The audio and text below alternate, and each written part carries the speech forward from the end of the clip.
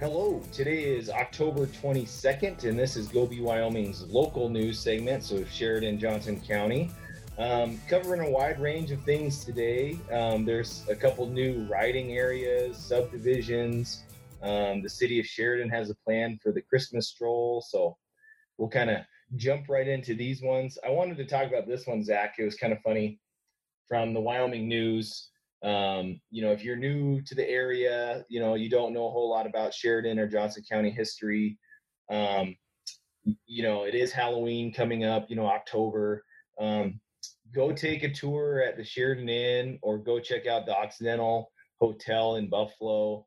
Other than people claim, there are stories about them being haunted and all that stuff.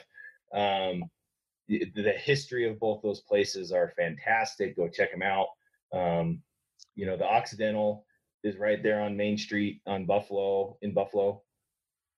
Super cool. I mean, it's what you think about like a Western hotel, and then the Sheridan Inn obviously, is right off this street, right off the tracks. Talk about, Buffalo Bill, and all that stuff. So, Yeah. kind of, that's a fun little story. There's an article about like the top 10 haunted places in Wyoming or whatever, but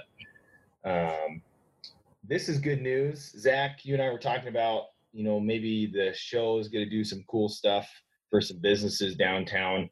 The city of Sheridan pretty much said, hey, for the Christmas stroll this year, the whole event is going to be all day, just to try and limit crowds. If you are in that age group that maybe you're afraid to go out, and don't want to be in crowds, well, hey, you can, I don't know if they're shutting the street down. I guess I shouldn't have read that, but anyways, Christmas stroll is going to happen from 8 a.m. to 8 p.m. So I think that's a great idea. Cool. Yeah, that's awesome. It does say Main Street and Grinnell Plaza will remain open all day to accommodate parking. Yeah, that's really cool.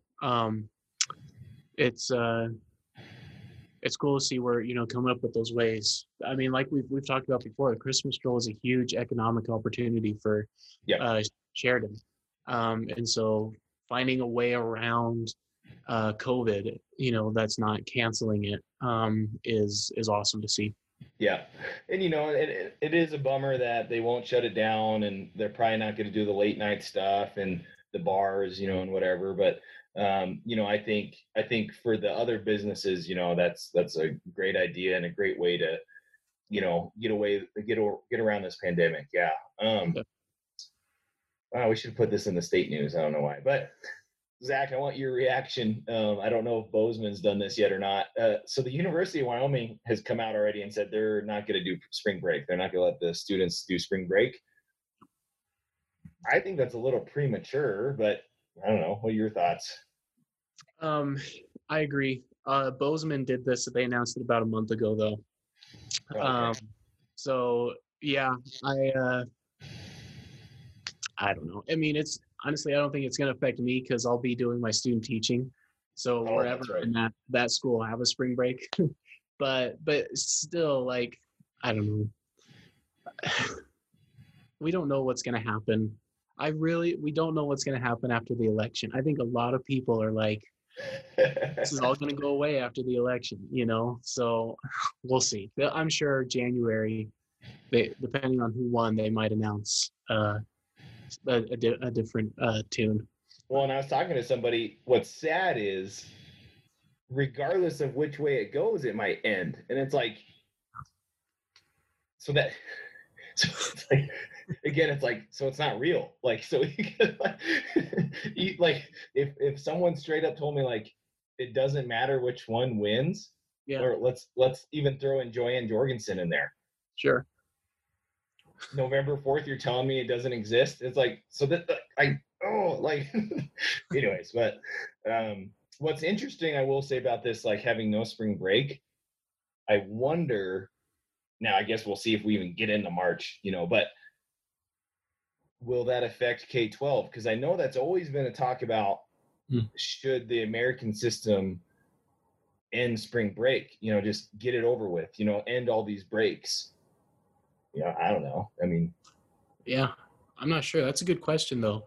I mean, the one thing about the spring semester is like that is the break. There really aren't that many breaks compared to the fall semester where you Right. have President's Day and Veterans Day. So it's I don't know. Yep. Anyways, I just wanted to, that brings up other thoughts education wise. But okay, last two things, kind of some cool stuff. The Sheridan County Commissioners, they've kind of been active here in kind of approving some stuff. They kind of approved a new riding area, which is kind of for like motorized stuff, kind of like a training area. So kind of a cool idea. I think this will help kind of our tourism a little bit and kind of the recreational. It's a small little deal, but it's, like I said, it's kind of like a practice area for people to learn how to drive like snowmobiles, things like that. So kind of cool.